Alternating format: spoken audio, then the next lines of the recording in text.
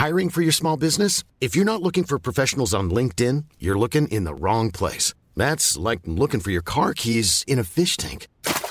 LinkedIn helps you hire professionals you can't find anywhere else, even those who aren't actively searching for a new job but might be open to the perfect role. In a given month, over 70% of LinkedIn users don't even visit other leading job sites. So start looking in the right place. With LinkedIn, you can hire professionals like a professional. Post your free job on linkedin.com/people today. Hi, I'm Daniel, founder of Pretty Litter. Cats and cat owners deserve better than any old-fashioned litter. That's why I teamed up with scientists and veterinarians to create Pretty Litter. Its innovative crystal formula has superior odor control and weighs up to 80% less than clay litter. Pretty Litter even monitors health by changing colors to help detect early signs of potential illness. It's the world's smartest kitty litter. Go to prettylitter.com and use code ACAST for 20% off your first order and a free cat toy. Terms and conditions apply. See site for details. Hey, clever friends. If you'll be in New York City this month for Design Week, I want you to come to the Emerging Designer Showcase. It's at the Javits Center during ICFF on the main stage, Sunday, May 19th at 4 p.m. Think of it kind of like lightning round mini critiques plus professional speed dating all rolled into one. And it's genuinely entertaining. Here's how it works. On stage, 5 rising design talents will each present their work to a group of illustrious industry professionals for real talk advice and critical feedback. And for better or worse, this all happens in front of a live audience. We've hand-selected a phenomenal group of designers for this year's show, and we have a star-studded lineup of very discerning industry pros who will be up there with them. The Emerging Designer Showcase is presented with media partners Clever, that's us, and Design Milk, and with support from American Standard and Lumens. Again, that's Sunday, May 19th at 4 p.m. at ICFF at the Javits Center. You can register to attend for free at icff.com with our special promo code DAPMCLEVER. See you there.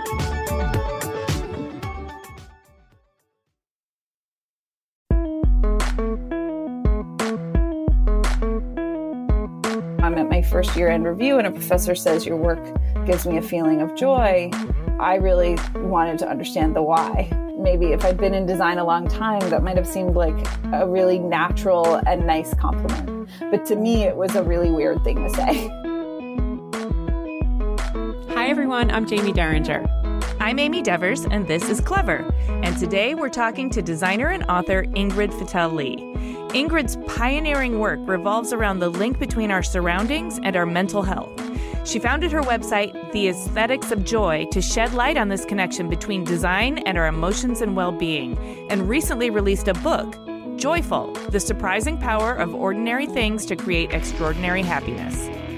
A former design director at IDEO, she has a master's in industrial design from Pratt Institute and a bachelor's in creative writing from Princeton. You can watch her popular TED Talk, Where Joy Hides and How to Find It, but first, let's hear from Ingrid.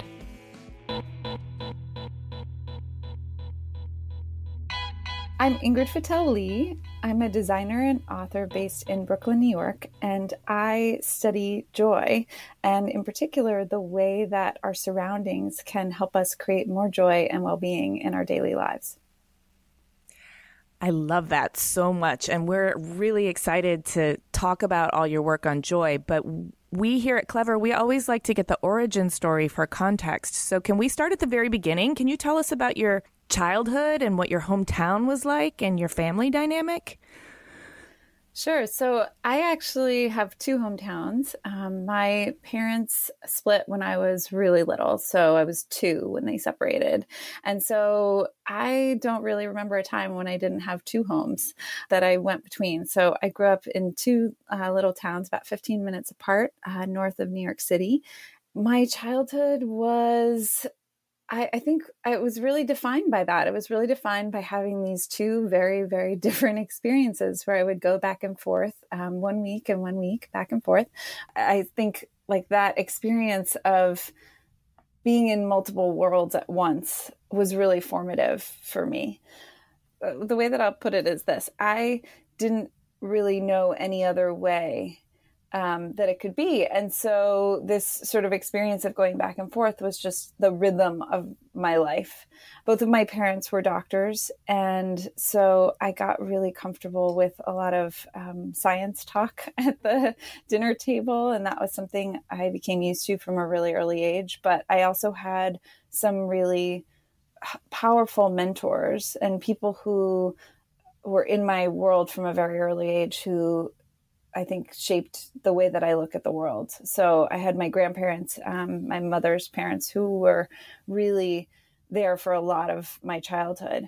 And my grandmother was just this incredibly creative person who always was sort of up for whatever project I wanted to take on. So sometimes we would, try out quilting. She would teach me how to quilt. She taught me how to use a sewing machine. She taught me how to paint. I used to spend a month with my grandparents every summer in their retirement community in Palm Beach, Florida. And it was, to me, like the best thing that you could do. I know lots of kids probably wanted to be with other kids, but for me, like a month with my grandparents in their apartment, getting to do craft projects was just heaven. That sounds kind of awesome. It was Plus, pretty old awesome. people are so wise and they've got so much time. Exactly. And, my grandmother would make me pancakes every morning. And I think when you have two like busy single parents, like that's not the kind of thing that you get every day. Mm-hmm. And so it was really a very special time. And then I also had this neighbor across the street growing up named Jean George. She's a children's book author, and she's written some pretty amazing books. Her parents were naturalists and she became a naturalist. And so all of her books are really accurate descriptions of the natural world, and they don't talk down to kids and they don't pander or anything, but they're just really beautiful descriptions of the natural world. And one of her most famous is called My Side of the Mountain. And it's about a kid who runs away to live in the woods.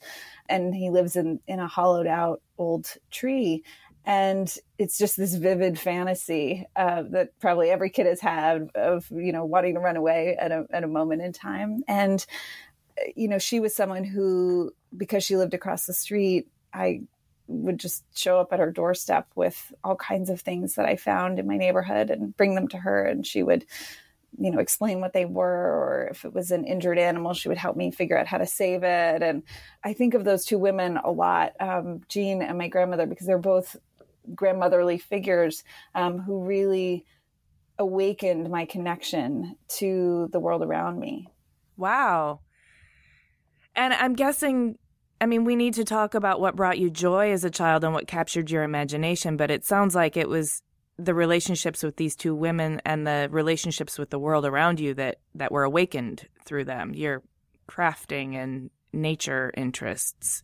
Would you say that's accurate? Yeah, I was just a really curious kid. And I was really lucky that my parents and these other figures in my life really encouraged that curiosity and sort of let me follow it wherever it led. And I spent a lot of time, I have memories of spending a lot of time alone, actually, just like puttering around the neighborhood and picking flowers and, climbing trees. And I did have a best friend who lived in the neighborhood, and we would, spend summer days in the pool and biking around the neighborhood and that sort of thing. But I did have a lot of time, that I spent reading and writing really terrible poetry and, drawing things. And I feel like I was kind of a dabbler. Like I was always just trying different things.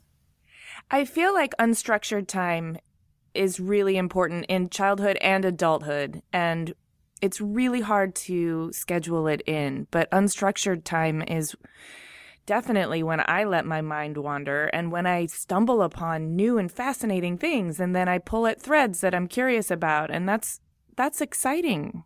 I wish we had more unstructured time. Yeah, I really feel like that was the hidden gift of having, my parents be separated, divorced, and having to go back and forth, is that it turned out to leave me a lot of unstructured time. And I became really good at being comfortable with that, because I think a lot of people are not comfortable with that and feel like if they have that time, they suddenly need to, occupy themselves with something structured. To me, an empty day with some reading material and a blank notebook is a really great day. I mean, having divorced parents and 2 hometowns, you've found the gift in it, obviously. It's sometimes really hard to see those gifts in adolescence when your body's freaking out and you're going through like insane growing pains and hormones are jumping all over the place. I wonder if you have any stories from your teenage years that illustrate some of the specific growing pains that you had to go through to get to where you are now. Things got a little more complicated for me pretty much at the beginning of my teenage years because my mother became ill. When my mother got ill, she was sort of in and out of hospitals a lot. And, you know, my grandparents were coming up off and on, and things were probably much less stable than even they had been, you know, before there was sort of a rhythm to things. And writing became a really important way of coping for me. My mother eventually got better. She actually, you know, retrained. She was a dermatologist. She retrained in natural medicine, acupuncture, and homeopathy because I think of the way that she felt that the medical system had served her. She felt like she wanted to add all these other tools to her tool set that Western medicine maybe hadn't been acknowledging. And so that's how she sort of moved forward from that. But I think watching her resilience through that also sort of set a model of that for me. And I think my resilience through that was really in writing and being able to process, you know, my very complicated feelings about what was going on with her illness. And also being a teenager and just sort of being let loose in a way that is probably, you know, I think for most teenagers, you have parents who are holding you in and reining you in and, you know, you're stretching your boundaries. I actually had a lot less of that, at least there. I had much more normal experience the other half the time when I was at my dad's house. And so, yeah, for me, it was really a time of trying to understand boundaries and trying to understand my own independence in a context that was not stable. And I think now, you know, anytime I encounter something that is destabilizing, I think I have muscles that have been built from that. Some of them are helpful and some of them are not necessarily helpful, but that right. Some are muscles, some are compensations. And it's like, yes. But I think that when you have an experience like that very young, you do become aware of your own resilience in a way that maybe you don't if you don't have that till later. So at that point in time, it sounds like you were continuing to explore your creativity. You said you were dabbling in things. I'm really interested to know why you settled on going to college for English and creative writing. It sounds like you said you wrote some bad poetry. So can you kind of walk us through how you got to that decision? I think I got my first journal, it was before 6th grade. I must have been in 5th grade or earlier. And I actually have them all somewhere in a box. Every journal I've ever kept. I threw every single journal out from grade school and high school, and I regret it every single day. So I'm so glad that you saved them. Yeah, I can't tell you that I've looked at them in a while. I mean, it's pretty hard to look back at those, especially because, you know, there were some really intense things for a kid to be dealing with during that time period. But I just had such a visceral response. I was like, no, don't make me look at my old journals. Right. I can't. It's hard. I have done it at different times, but I haven't looked in a while. And I remember very consciously as a kid being like, I want to save these so that when I have a kid, I will be able to understand what it was like to be this age. Because the mentality is so, everything is so acute. And you feel things, I mean, you talked about like your body's going crazy, all these things, like you feel things so intensely. And I wanted to be able to, it's weird that like, you know, 13-year-old me really wanted 30, 40 something year old me to be able to empathize with her kid. But maybe it's because I felt like the adults in my life didn't always understand. My dad did a pretty good job, understand the intensity of my feelings. I was a journal writer from a very young age. I actually don't do it so much anymore, but periodically I return to it.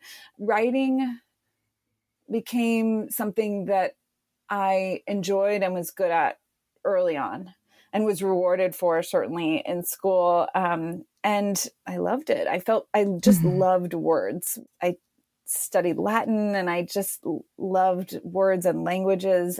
writing was just a natural thing for me to do. And then I also was really interested in high school. I was really interested in biology. And so I thought that I would go to college, and I didn't know what I was going to major in.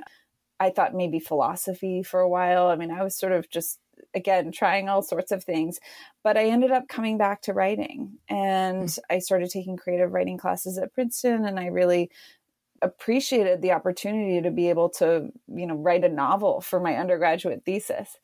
I put it in a drawer, never published it, but it was a really great experience to be able to do that. That was a through line from my childhood straight into college. And though I wasn't sure I was going to end up there, that's what I ended up choosing. So as you were there, what was your interest in market research and branding? It kind of seems like, doing creative writing might lend itself to understanding the life cycle of something like a novel, where there is research, there is a look and feel for the book, but market research is, much more on the business side of that. So how did you get into that? Right. So I finished writing this novel, and then I thought, oh my God, I don't want to do that again for a really long time. So I finished that, and I was like, okay, I need to do something that's the opposite. That's like more on the quantitative side of my brain. Oh, there's the science coming in. Yes. Yeah. So I was like, okay, I need to do something that balances this out, because I know I don't want to be a writer now, but maybe in the future I'll want to be a writer. But right now I need to go do something else. I got into market research, I just sort of fell into it, but I was intrigued by this particular job, which was testing all the magazine covers that would go out onto the newsstands to sort of make recommendations and figure out which ones would sell better. I've been a magazine junkie since a very early age. My mother used to get, because she was a dermatologist, they would send her free magazines supposedly for her waiting room. And they didn't realize that a sticky fingered child was basically grabbing all of them. And I would bring them to my room, and I would just sit there poring over them page by page by page. I mean, even up until recently, I was not able to flip through a magazine.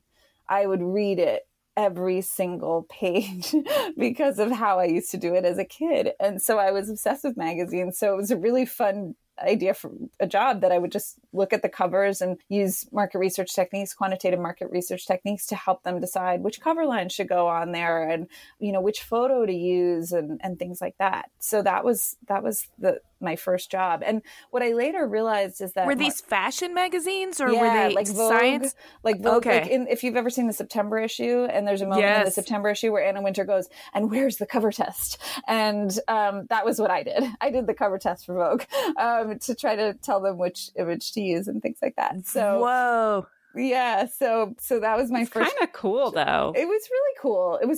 It was really fast paced. And, we'd get the covers one day, and then the report had to be sometimes delivered by the afternoon of the next day. So we'd be coding a survey, putting it into the field, interpreting it, writing a report, and doing all of that before, 3 p.m. So you just it was just sort of a crazy first job, but it was really fun. And you've been devouring magazines since you were a kid, and now you get to sort of tinker with the machine that makes them. That must have been really interesting to you. It was really interesting. I felt like at that point, I wished I worked at a magazine, or I wish, I sort of wanted, after a while of doing this, I wanted to be even more involved. And I think what I realized was that after that first job, it became a movement back toward the creative world. So I was interested in branding because it felt like there I would really be using my verbal creative muscles to tell stories about brands and what they were and where they were from. And actually,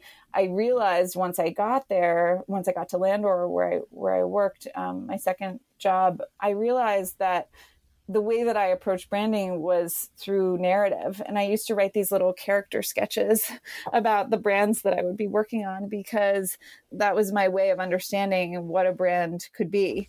So I would write it just like it were a person, and I would write about that person's life and, where they lived and what their family was like and all of what they wore. And that was my way of understanding what then the design should be. Yeah, that's so fascinating. And that makes perfect sense.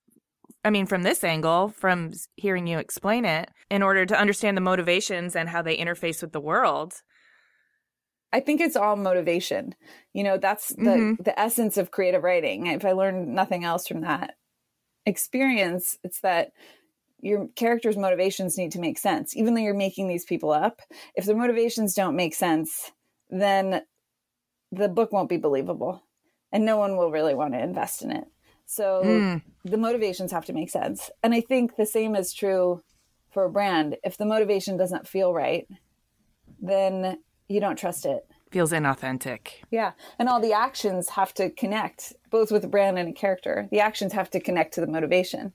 And if there's a disconnect between that, then we wonder what's up. Where does industrial design fit into all of this? Okay, great. So I didn't know that design was a thing when I was a kid. I didn't even know that it existed. When I think about what I wanted to be when I grew up, I wanted to be an inventor.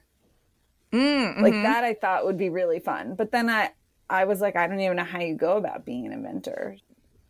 And no one really suggested a path. Right, because it's not a major in school. It's not like... Yeah. We have teachers, nurses, firemen, and we even have inventors as childhood characters, but nobody connects that to the path in school. Right. So then other things came in, and I'm lucky that there are a lot of things that interest me. So I did those, I did writing and I love that. And I often tell people, when they ask about their first job, I'm like, just get something that's going to give you exposure to some other things that you might be interested in, because you might not find the thing that you're really passionate about until you're a few levels deep. And so it wasn't until I was in that branding job where I was working alongside designers all day, and I was really excited about what they were doing. And I kept sort of peering over at their computers because what they were doing seemed more fun than what I was doing. And that's really how I became aware of design. And then I started to try to understand, what field of design would be right for me. I knew that I didn't want to be an architect, and I was really interested in having a sort of flexible design sensibility that would help me make whatever idea came into my mind. Like if I wanted to make a chair, I would have the skills to be able to make that. If I wanted to be able to make a device, I would have the skills to be able to make that. So to me, it sort of seemed a little like the Swiss Army knife of design, and I was attracted to that. Hiring for your small business? If you're not looking for professionals on LinkedIn, you're looking in the wrong place. That's like looking for your car keys in a fish tank. LinkedIn helps you hire professionals you can't find anywhere else, even those who aren't actively searching for a new job but might be open to the perfect role. In a given month, over 70% of LinkedIn users don't even visit other leading job sites. So start looking in the right place. With LinkedIn, you can hire professionals like a professional. Post your free job on linkedin.com/people today. Hi, I'm Daniel, founder of Pretty Litter. Did you know cats tend to hide symptoms of sickness and pain? I learned this the hard way after losing my cat, Gingy. So I created Pretty Litter, a health monitoring litter that helps detect early signs of illness by changing colors, saving you money and potentially your cat's life. Pretty Litter is veterinarian developed, and it's the easiest way to keep tabs on your fur baby's health right at home. Go to prettylitter.com and use code ACAST for 20% off your first order and a free cat toy. Terms and conditions apply. See site for details. Clever is supported by Tools and Weapons, the podcast hosted by Microsoft Vice Chair and President Brad Smith. A recent episode took Brad to Venice, where he connected with Eve Ubelman, a partner whose company, Econem, has developed a game-changing technique for creating digital architectural models so comprehensive they've been dubbed twins. During the relative quiet of the pandemic, Eve and his team used drone-captured photography and powerful AI to create a full-scale digital twin of Venice, a city threatened by climate change and over-tourism. On Tools and Weapons, Eve tells Brad how he's using this incredible technology to help preserve some of the world's most endangered cultural heritage sites in pristine detail so they can be studied and appreciated for generations to come. To stay current on some of the most innovative people working with AI today, follow or subscribe to Tools and Weapons with Brad Smith wherever you get your podcasts. Hey, Clever listeners, we're getting excited for New York Design Week in May. This year will be better than ever. ICFF, North America's leading platform for contemporary design, will take place from May 19th to the 21st at the Javits Center in New York City. I'll be there, and I'm excited to let you know how Clever is collaborating with ICFF for Launchpad at Wanted, formerly known as Wanted Design Manhattan, and the Emerging Designers Showcase. Launchpad is an international platform for emerging designers that introduces new concepts and showcases prototypes of furniture, home accessories, and lighting. It is the best place for manufacturers to meet new designers, discover fresh ideas, and potential products to develop. The best of Launchpad winners will be selected by a jury of renowned industry professionals, led by yours truly. And they will go on to be featured in another edition of the popular Emerging Designers Showcase. I'll be leading the Emerging Designers Showcase live on the Talks main stage, where the 5 Launchpad finalists will have a chance to present their projects to our esteemed panel of professionals. It's always a really good time. So mark your calendars for Sunday, May 19th at 4 p.m.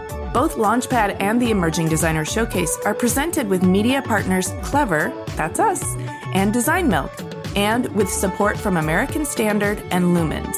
Visit ICFF.com to learn more and register to attend. Those are the letters ICFF.com. Come by and say hi. I would love to see you there. Support for Clever comes from Wix Studio. Instead of reading you another, let's be honest, boring ad script, Wix Studio just sent me this wild-looking Alice in Wonderland-themed website to scroll through and tell you about. So, whoa. This is not the web I'm used to. There's something called mouse parallax, which makes it feel like you can go deeper into the screen. And as I scroll down, it's like I'm falling down the rabbit hole. And things are moving in depth and perspective. Even my cursor has morphed into a glowing little orb. There are all these no-code animations that make this place feel organic and alive. And Alice is wearing some pretty cool shoes, by the way. Okay, I know I'm mixing up my narratives now, but we are definitely not in Kansas anymore. Your turn to go down the rabbit hole. Build your next web project on Wix Studio, the platform for agencies and enterprises.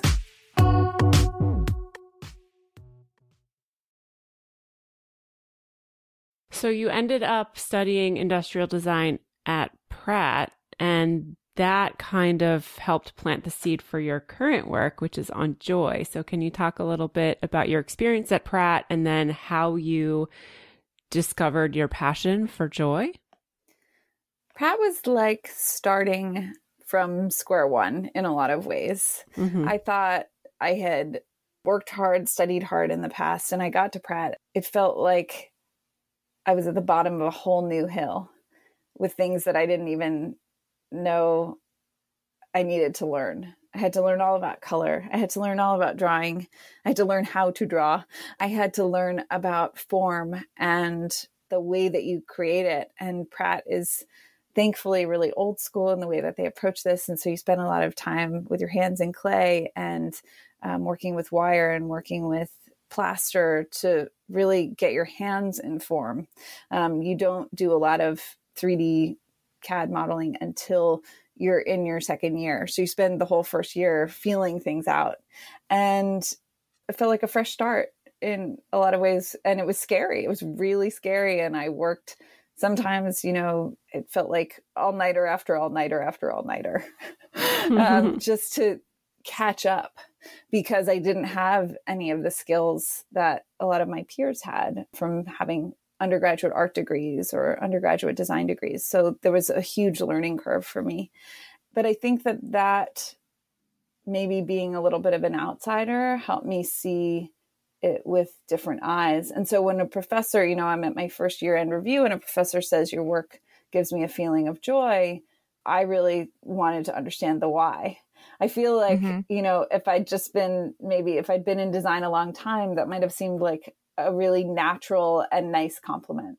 But to me, it was a really weird thing to say because one, I was a little afraid that maybe it was dismissive. And of course, what I wanted to understand at Pratt, I was really interested in sustainability. And so I really wanted to understand how to create sustainable design. So I was really looking at manufacturing methods. And I was trying to factor that into the designs I was presenting.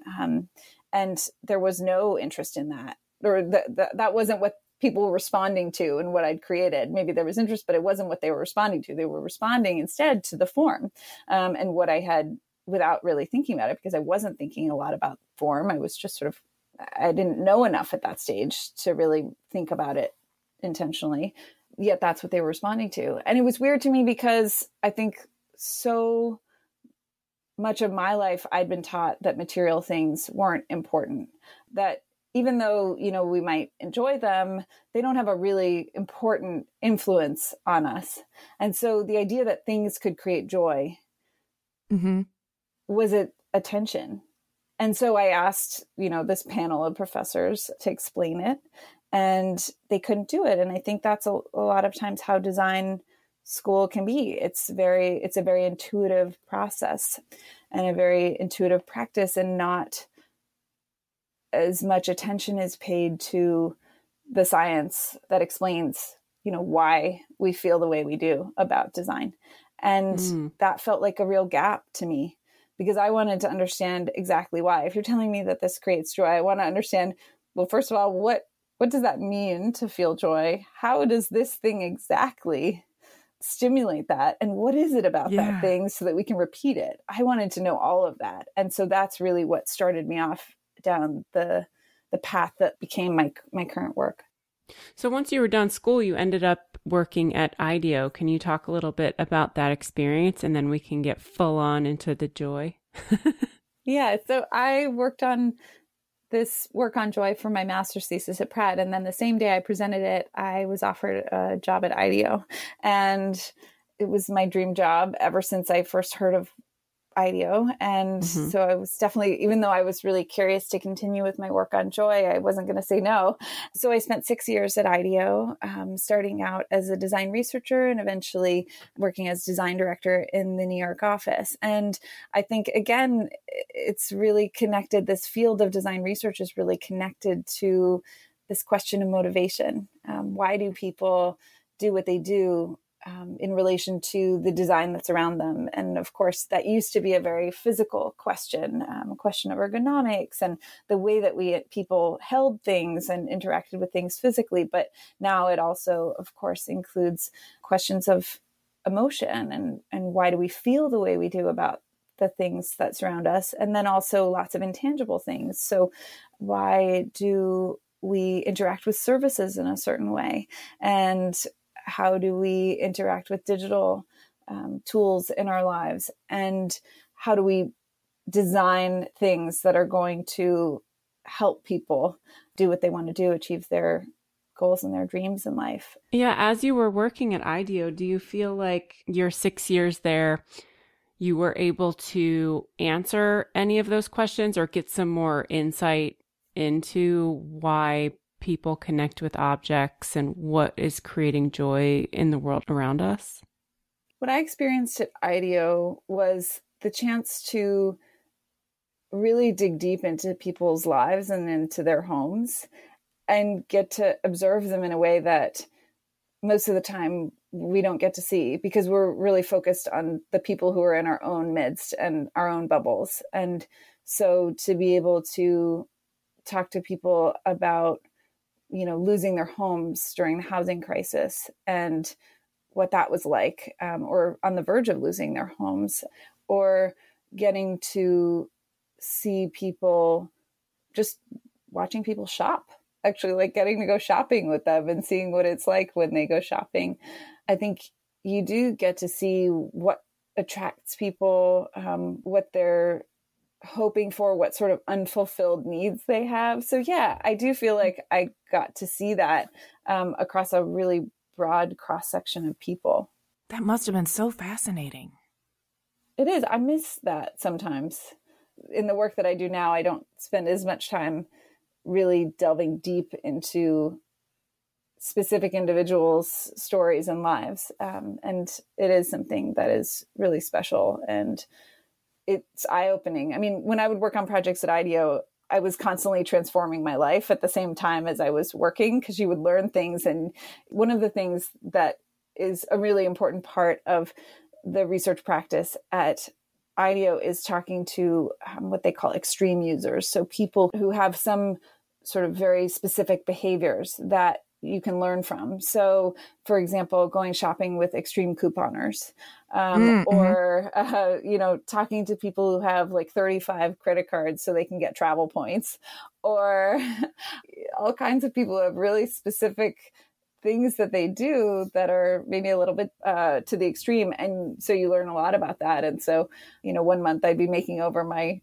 exercise regimen, and then another I'd be making over my financial situation because of what I'd be learning from, watching people in these very extreme situations.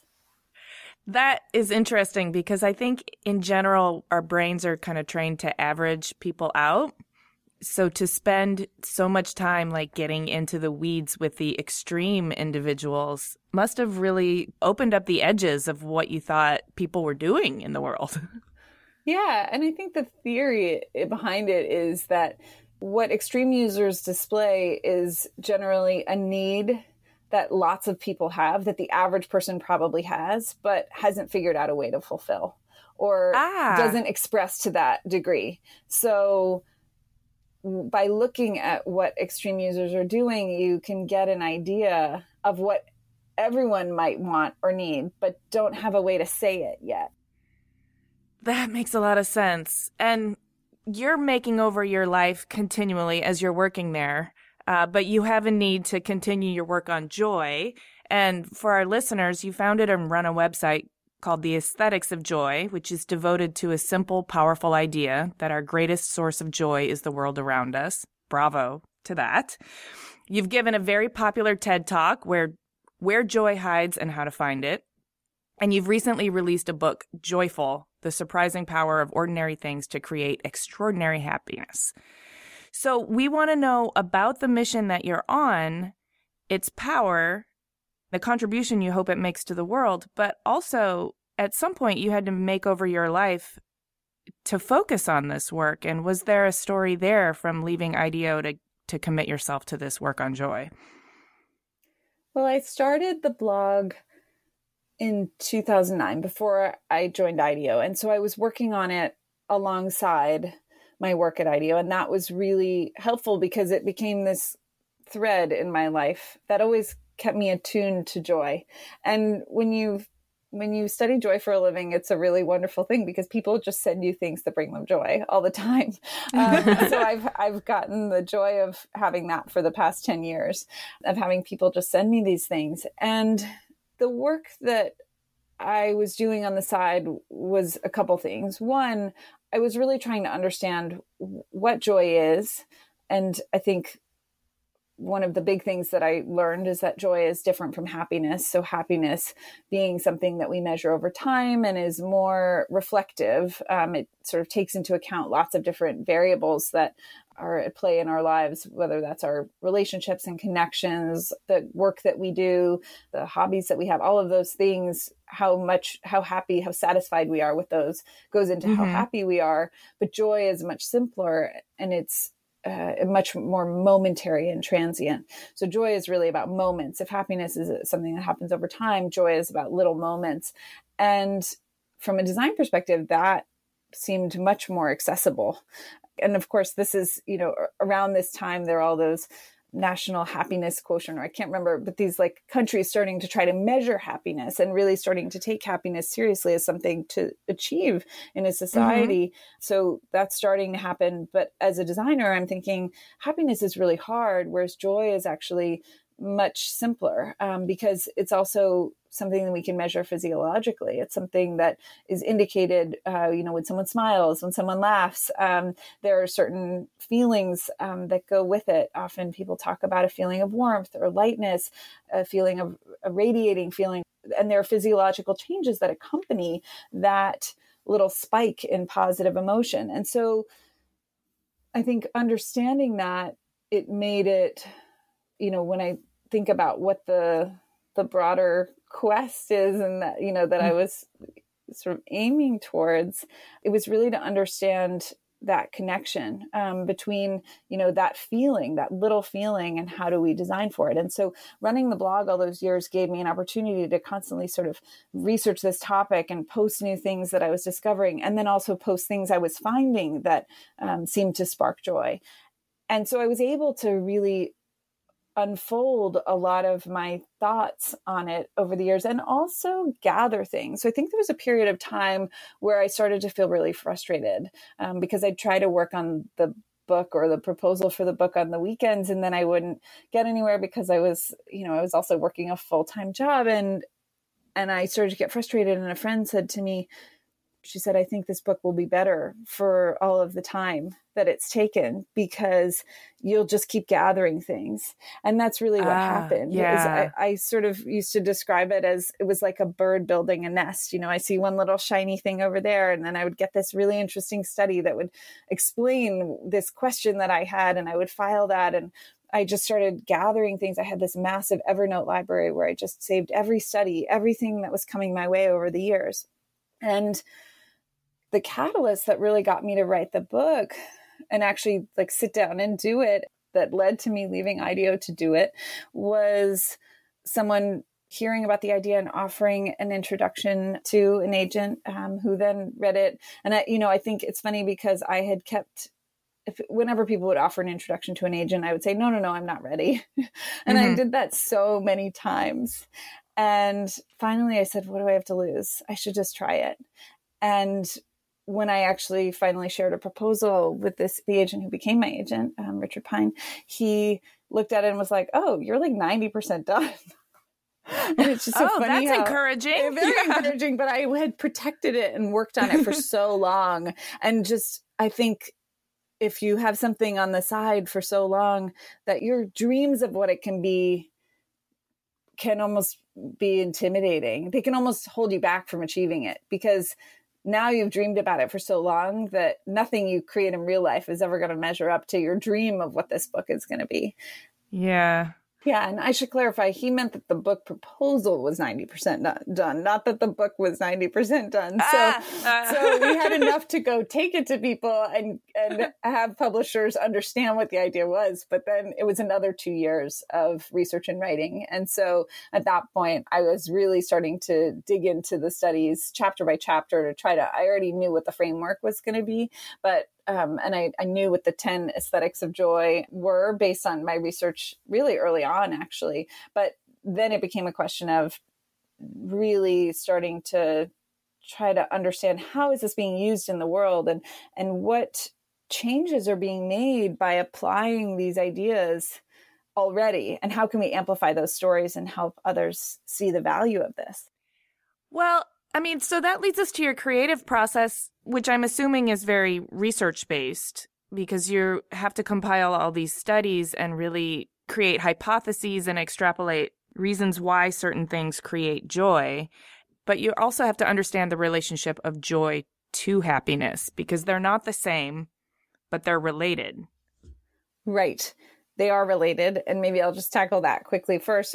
My belief, and the science seems to support this, is that little moments of joy, the more that we have them, start to add up to happiness. And the reason is that joy often unlocks other positive things in our life. So for example, when we exhibit genuine joy, we actually become more physically attractive to other people.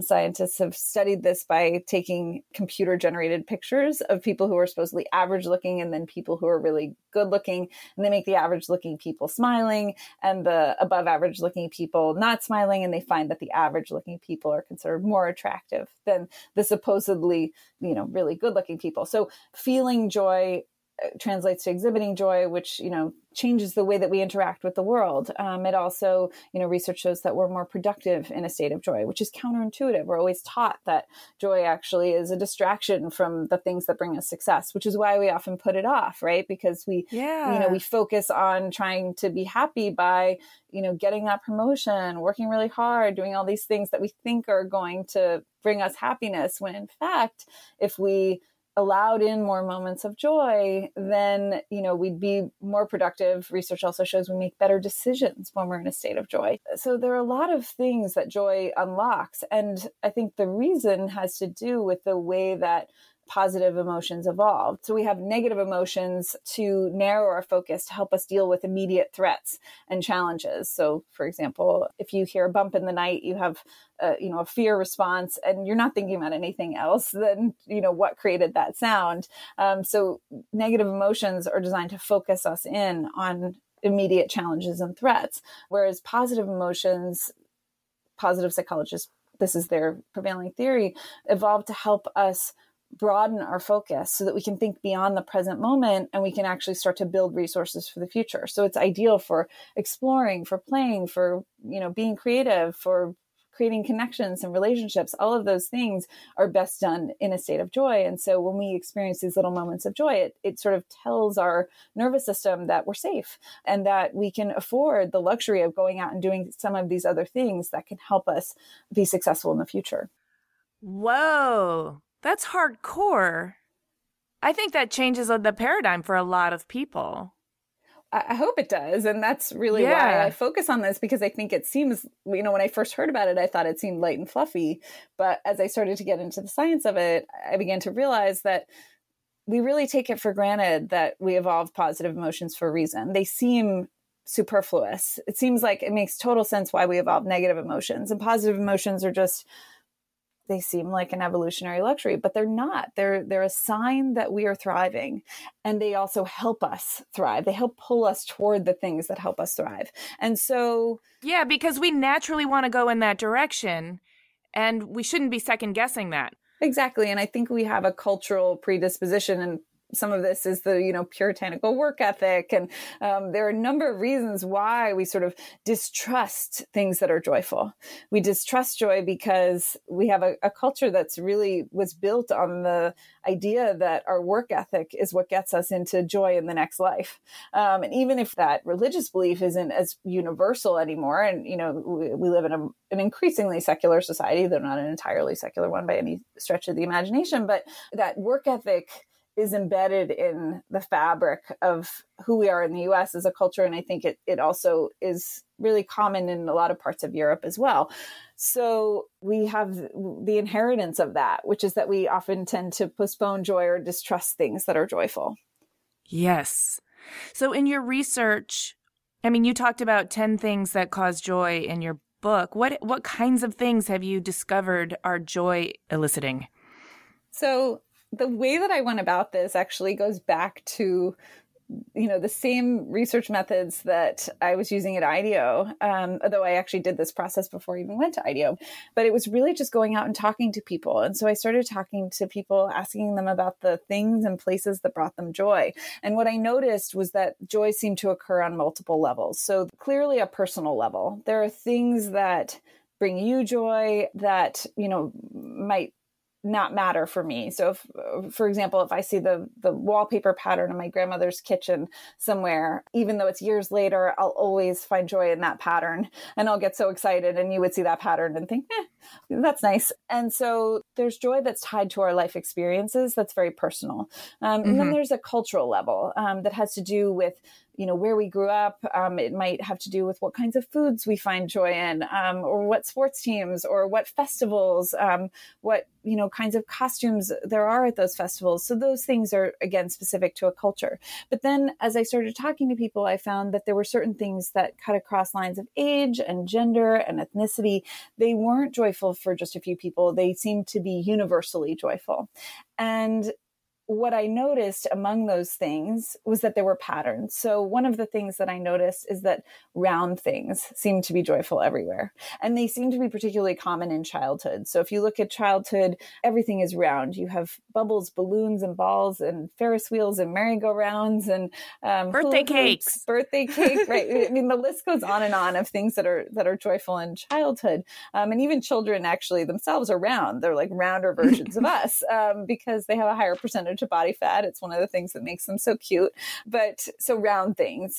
Bright color was another thing. Bright color and bright light, really. When we see brightness, that's usually a sign of joy. And you can see that in festivals all over the world. Another thing was abundance, a sense of abundance or multiplicity, which you can find in confetti and polka dots, in a really well-stocked produce aisle. You see it at an all-you-can-eat buffet. And a bookstore. That's why I feel so good in a bookstore. 100%. Or an art supply store. Yeah. That's pure abundance for me. I walk in there and I just can't even resist it. And you know what's really funny about that is, like, if you're at an antique fair, antique dealers really understand the principle of abundance intuitively really well. So they'll often stock random objects, collections of them all together. And you'll see them and you'll be like, oh, I have to have one of these, like, I don't know, like old vintage arrows or whatever. And you get one and then you bring it home and you're like, why does it not feel the way it felt in the display? Well, it doesn't feel that way because when you have a dozen of something, that feels abundant. Whereas the thing itself, it's not a trick, but it's just it's a thing to be aware of, that abundance itself can be a source of joy. You've done a lot of work talking about the inequities of design and also how designing for joy is directly correlative to our well-being. Can you talk about that? It's really interesting. I've talked about the connection between joy and well-being a little bit. And actually, I didn't really talk about the connection between physical well-being, joy and physical well-being, but little moments of joy actually, decrease our cardiovascular stress response. So they help. We live in this world where stress is constantly being activated, probably more than it would naturally be.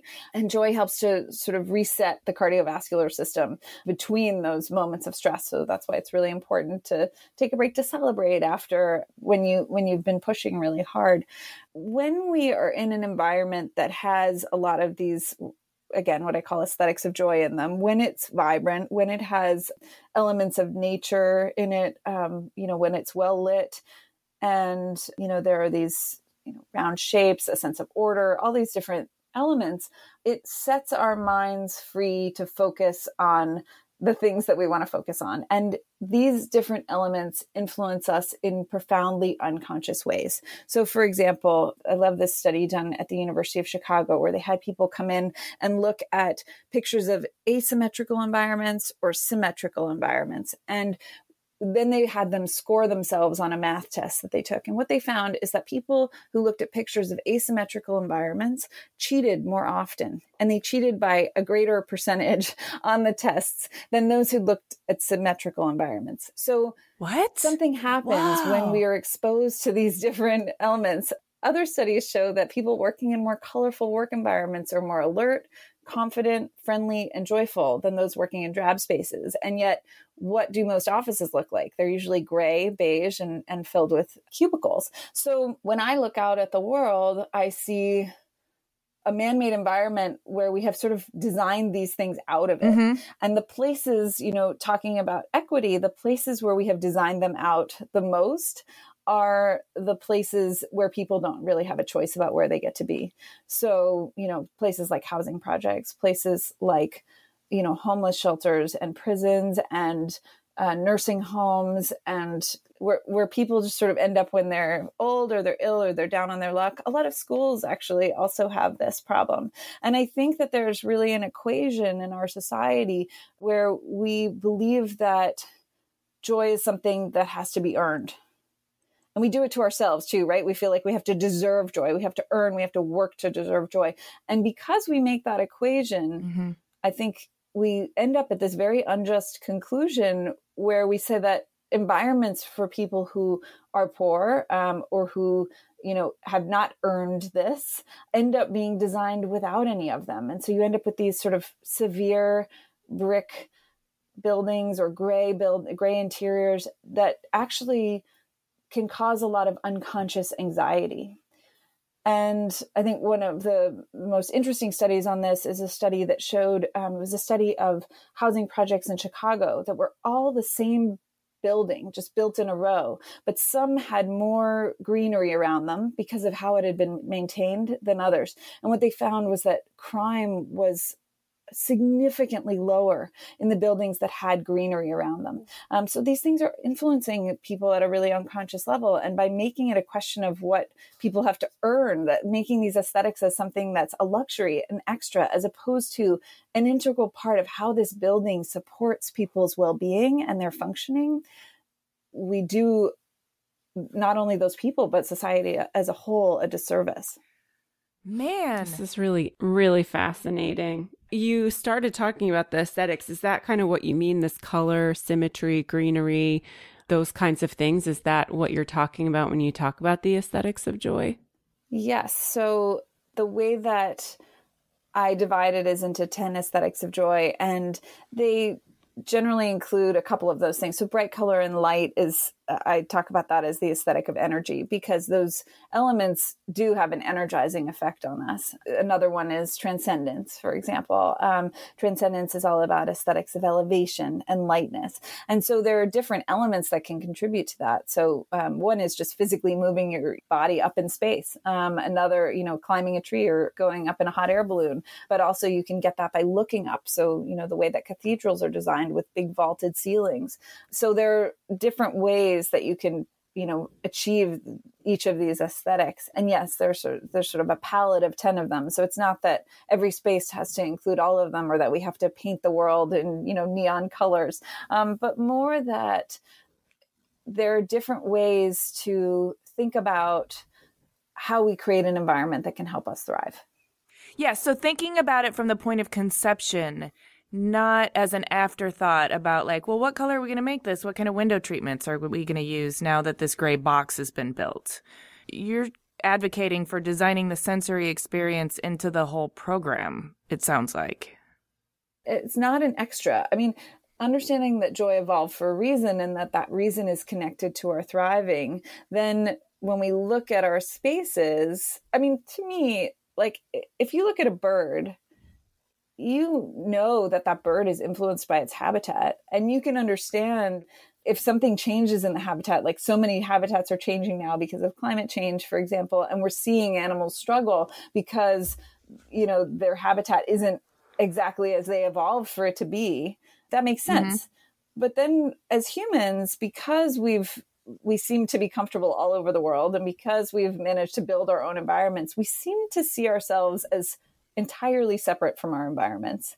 And we don't really think about the relationship between our senses and what's happening in our minds and our sort of deeper functioning. And so I think just as science is starting to close this mind-body gap and starting to show that these things are really, that the relationship between the two is much more fluid, I think as we understand that, then we start to understand that our senses really are the gateway to our emotions and to our mental functioning and our experience of the world. And when we don't feed our senses, and when we sort of deprive them of sensations by, inhabiting totally stripped bare environments, or when we, live in environments that have a lot of glare or a lot of noise and don't have anything, stimulating in a good way, it's kind of like feeding our senses junk food. And it's hard to imagine how our brains can really thrive on that. And I think the research on the way that the brain processes information from the senses and its relationship to our health and well-being is really evolving. And there's a lot of research now taking place with animals that shows that being in enriched environments rich in enjoyable sensations for animals, actually can forestall cognitive decline. So I think it's really important to think about, what is the environment we're putting ourselves in, because that is a foundation of our well-being. Yeah. Now I'm going to look at every building I go into completely differently from now on.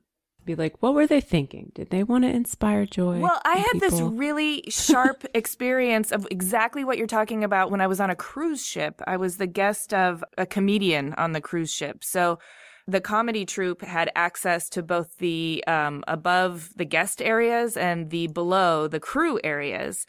And when you open that door and go down into the crew area, all of the like bright wild carpet and decorative sconces and, it's sort of like floating Vegas, all of that completely disappears, and it's just diamond plate stairs, gray walls. There is absolutely no energy or luxury afforded to the crew of a cruise ship. And I just thought, that doesn't make any sense. Wow. Yeah. It's like a modern Downton Abbey, right? Yeah. Yeah.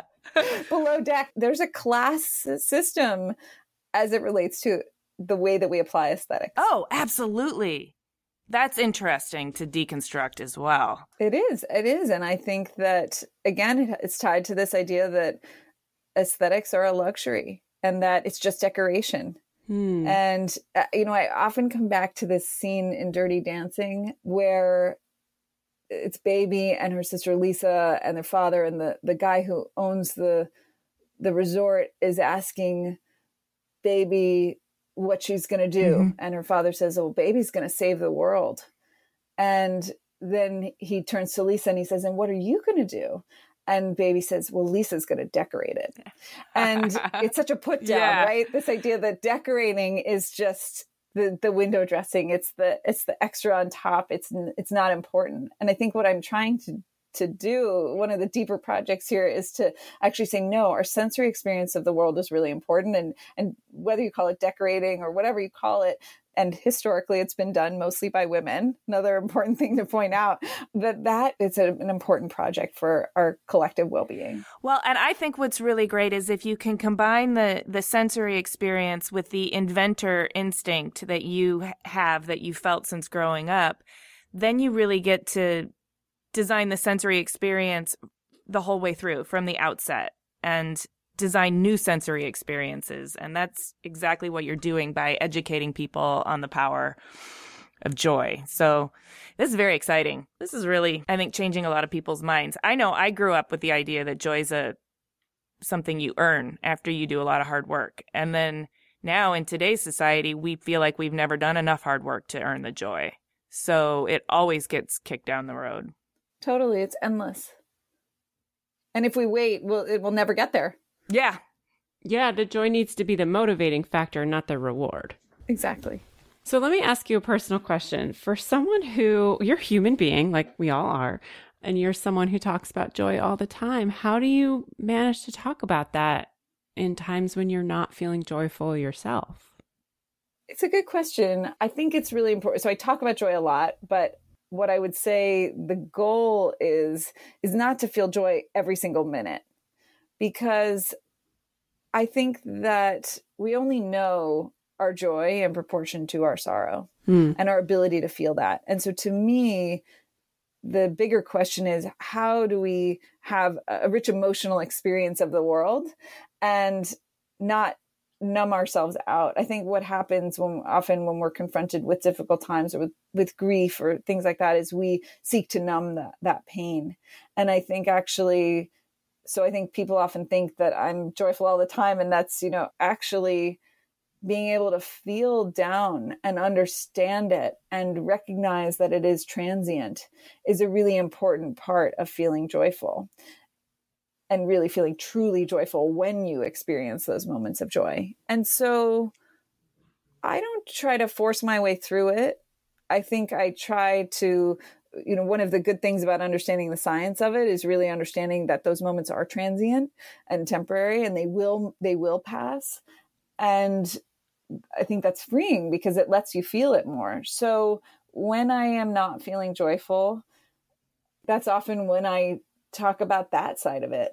I talk about the other side of it and how we think about reigniting joy when we're struggling to find it for a persistent period, and how we can create things like anticipation in our lives for things that are coming up. Joy, I feel like anticipation is joy front-loaded into the present. It's future joy front-loaded into the present. And so, that's a thing that we can do to sort of have a little moment of joy. Or other things that I found that work, if I'm going through a rough period, are to take a moment to find something to laugh about with someone else, or even try cheering someone else up, especially if you're going through a tough time together, because that's a time-tested way to sort of bring yourself back to joy. Or just, gaining access to nature, which can be a kind of joy that I think sometimes can coexist with sorrow, because you can be in a moment of intense, even misery, and then see a bird or hear a bird song and just think, wow, it just for 1 second be transported. And then, and it just gives you a glimpse of the possibility of future joy. So I think that's what I focus on in the moments where joy isn't as readily available. I'm really glad to hear you say that, because we do need to understand that joy exists in relationship to the opposite of joy, and that Both of those feelings are transient, so there's a lot of doorway access in between the two that we also need to get comfortable with so that we can flex that muscle of finding joy, especially when it seems so distant from us. Because when you're in the depths of it, that's when it feels like joy is completely absent and you have no access to it. But you've just explained exactly the pathway to reminding yourself that you do have access to it. And it doesn't mean you have to be birthday party happy while you're sad, but it does mean that the sadness will pass and the future joy is something you can look forward to. I think we definitely should not be birthday party happy all the time. Not only is that unrealistic, but I think research shows that when we fake joy, that can actually be harmful to us. Yeah, that makes sense. So it's not healthy to live in any one emotional state all the time. And one of the things I always do in workshops is really try to help people reconnect to what the feeling of joy feels like in their body, because I think we're very aware of what anxiety feels like in our body. And I feel like we're very aware of what anger feels like in our body. And yet we are often totally oblivious to what joy feels like in the body. And reconnecting with that, I think, can help us see just actually how many of these states we move through in a day, and how in a given day, even if we're going through what feels like a bad time, there are these little spikes that happen all day long. It might just be like a chance kindness from a stranger that can cause this little spark of joy, or a really, I rode the elevator up the other day with a really fluffy, it was like the fluffiest dog I've ever seen. And like that brought me so much joy, and even though it was 3 floors, it was only 3 floors, but it was a great moment. But when you are able to recognize it more, then you can savor those moments. You know that they're out there, and you know that you'll find them again. That just reminds me, I was eating lunch yesterday and there were 2 women outside the restaurant, and I think they each had 3 giant poodles that were not groomed. So they were like fluffy and fuzzy, and there were so many of them at once. And it was just such a fun experience to just see them. And I wish I'd stopped and like pet all the dogs. You got the abundance. And the cute. That's what I was thinking of, the abundance. Like 1 poodle is cool, but like 6 or 7 is like way better. Super joyful. Totally. So have you personally felt any sort of shift in your life, in your body, in your mentality since you began dedicating your life to helping people understand joy? For sure. I mean, I started trying my own research out on myself. Yeah. And that's been really profound. And so, for example, one of the first things I did was, I went out and bought a pair of yellow rain boots, and I bought a really bright umbrella because I knew that rainy days brought me down. And so I thought, okay, well, if I have something to look forward to, something that brings me joy, something that counters the grayness of this and brings energy into it, it will lift me up. I do the same thing with exercise because it's hard for me to get out of bed and go exercise. So I started replacing all my workout clothes with really bright ones. And now it's like, I open my eyes and I see them folded on the chair and I'm like, okay, I can go do this. Cause it's, there's like something joyful about putting that on, and then of course, lots of things in my home. I love getting old furniture from flea markets and painting it in bright colors, because that's a thing that I know will always bring a pop of joy, especially if it's, near the entrance or a place that, is something I can see every time I come home. It sort of feels like a physical welcome. Like my home feels much more like a collaborator in bringing out a good mood than just like a collection of stuff. Mm-hmm. And I really think that, I always tell people, like, if you can approach your home based on how you want to feel in it, and the same with your workspace, it can be a starting point for putting things in it that really help to elicit that feeling. Oh, I love it. So yeah, I've changed my home, and I do find that, again, I'm not joyful all the time, but I do know that even when I'm feeling down, I can usually open my eyes, look around, and find something out in the world or in my home that will lift my spirits back up. I think that's good advice for anybody listening who just wants to start peppering their life with more joyful things. Yeah, and we should all be focusing on it more. Yeah, I don't think it's hard or costly. I mean, I'm really a big fan of, working with what you have. And I mean, for example, I color coded my bookshelf, and that brings me a ton of joy. It's abundance, it's harmony. It's a lot of the aesthetics actually. And it just gives you this, I know that's a big debate, whether to color code your books out in the world, but I find that it's something, it's very simple, and it makes use of something I already have, and it brings a lot of color into the home, where before it would just sort of blend together into like a bunch of stuff. Now it feels like I have a colorful art piece on one wall. So I'm a big fan of starting with what you have and not feeling like you have to go out and acquire anything. For the future, joy feels like it's going to spark optimism, or maybe vice versa. But what's your most optimistic scenario here with your mission of trying to help people add more joy to their lives and understand that their surroundings can bring them more joy? My hope is that in however many years' time, it becomes a thing that we take for granted, that we understand that our surroundings, that people understand that their surroundings influence their well-being. They feel a sense of agency to be able to create that both for themselves and for other people.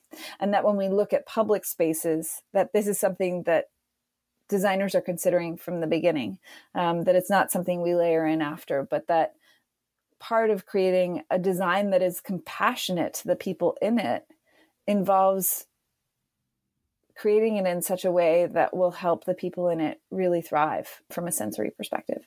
I think it can be so powerful in terms of addressing our density and homeless crisis, in terms of all of the healing institutions and our general practices for hospitals and clinics and any sort of healthcare, but also workplace. Oh my God. For the workplace. Public institutions, for sure. Oh my God. It just feels so obvious now that you've explained it all.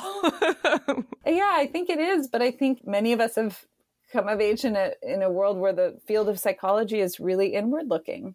And it tells us that we're supposed to be able to be healthy and happy and thriving anywhere.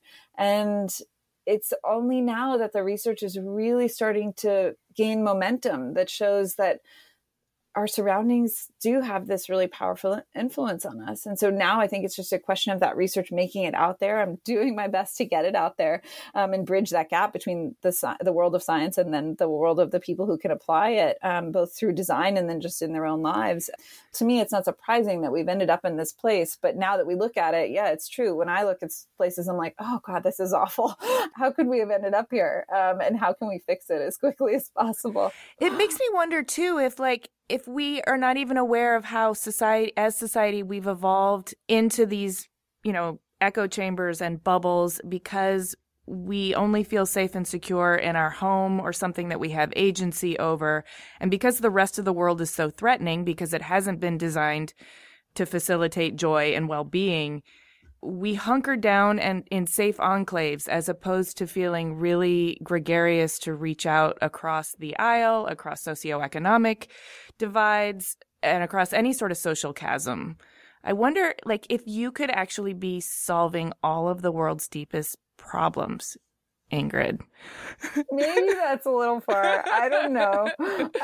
But I do think that there's probably a piece around creating spaces for people to have difficult conversations and what kinds of spaces make us feel safe to do that and what kinds of aesthetic conditions support that kind of dialogue.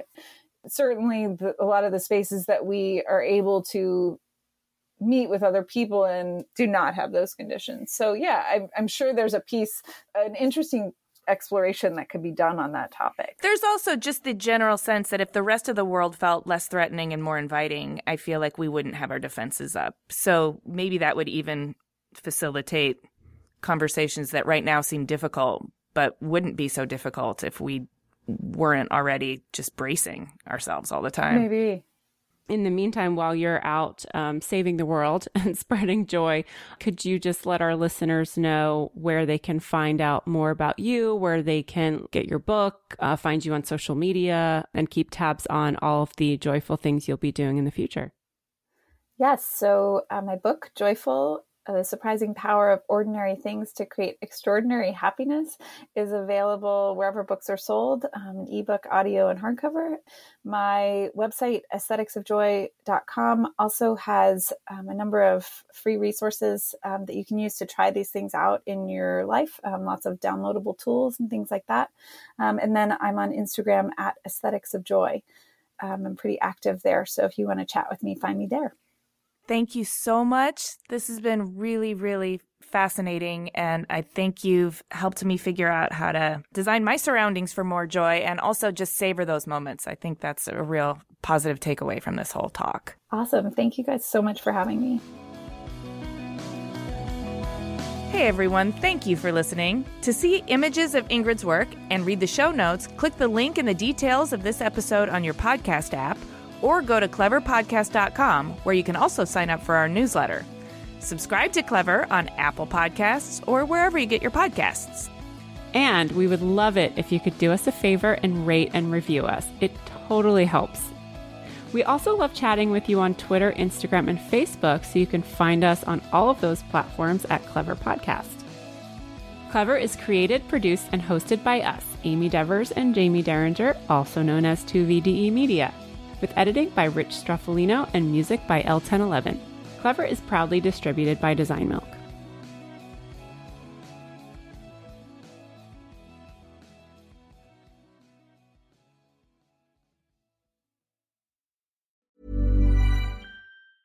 Hi, I'm Daniel, founder of Pretty Litter. Did you know cats tend to hide symptoms of sickness and pain? I learned this the hard way after losing my cat, Gingy. So I created Pretty Litter, a health monitoring litter that helps detect early signs of illness by changing colors, saving you money and potentially your cat's life. Pretty Litter is veterinarian developed, and it's the easiest way to keep tabs on your fur baby's health right at home. Go to prettylitter.com and use code ACAST for 20% off your first order and a free cat toy. Terms and conditions apply. See site for details.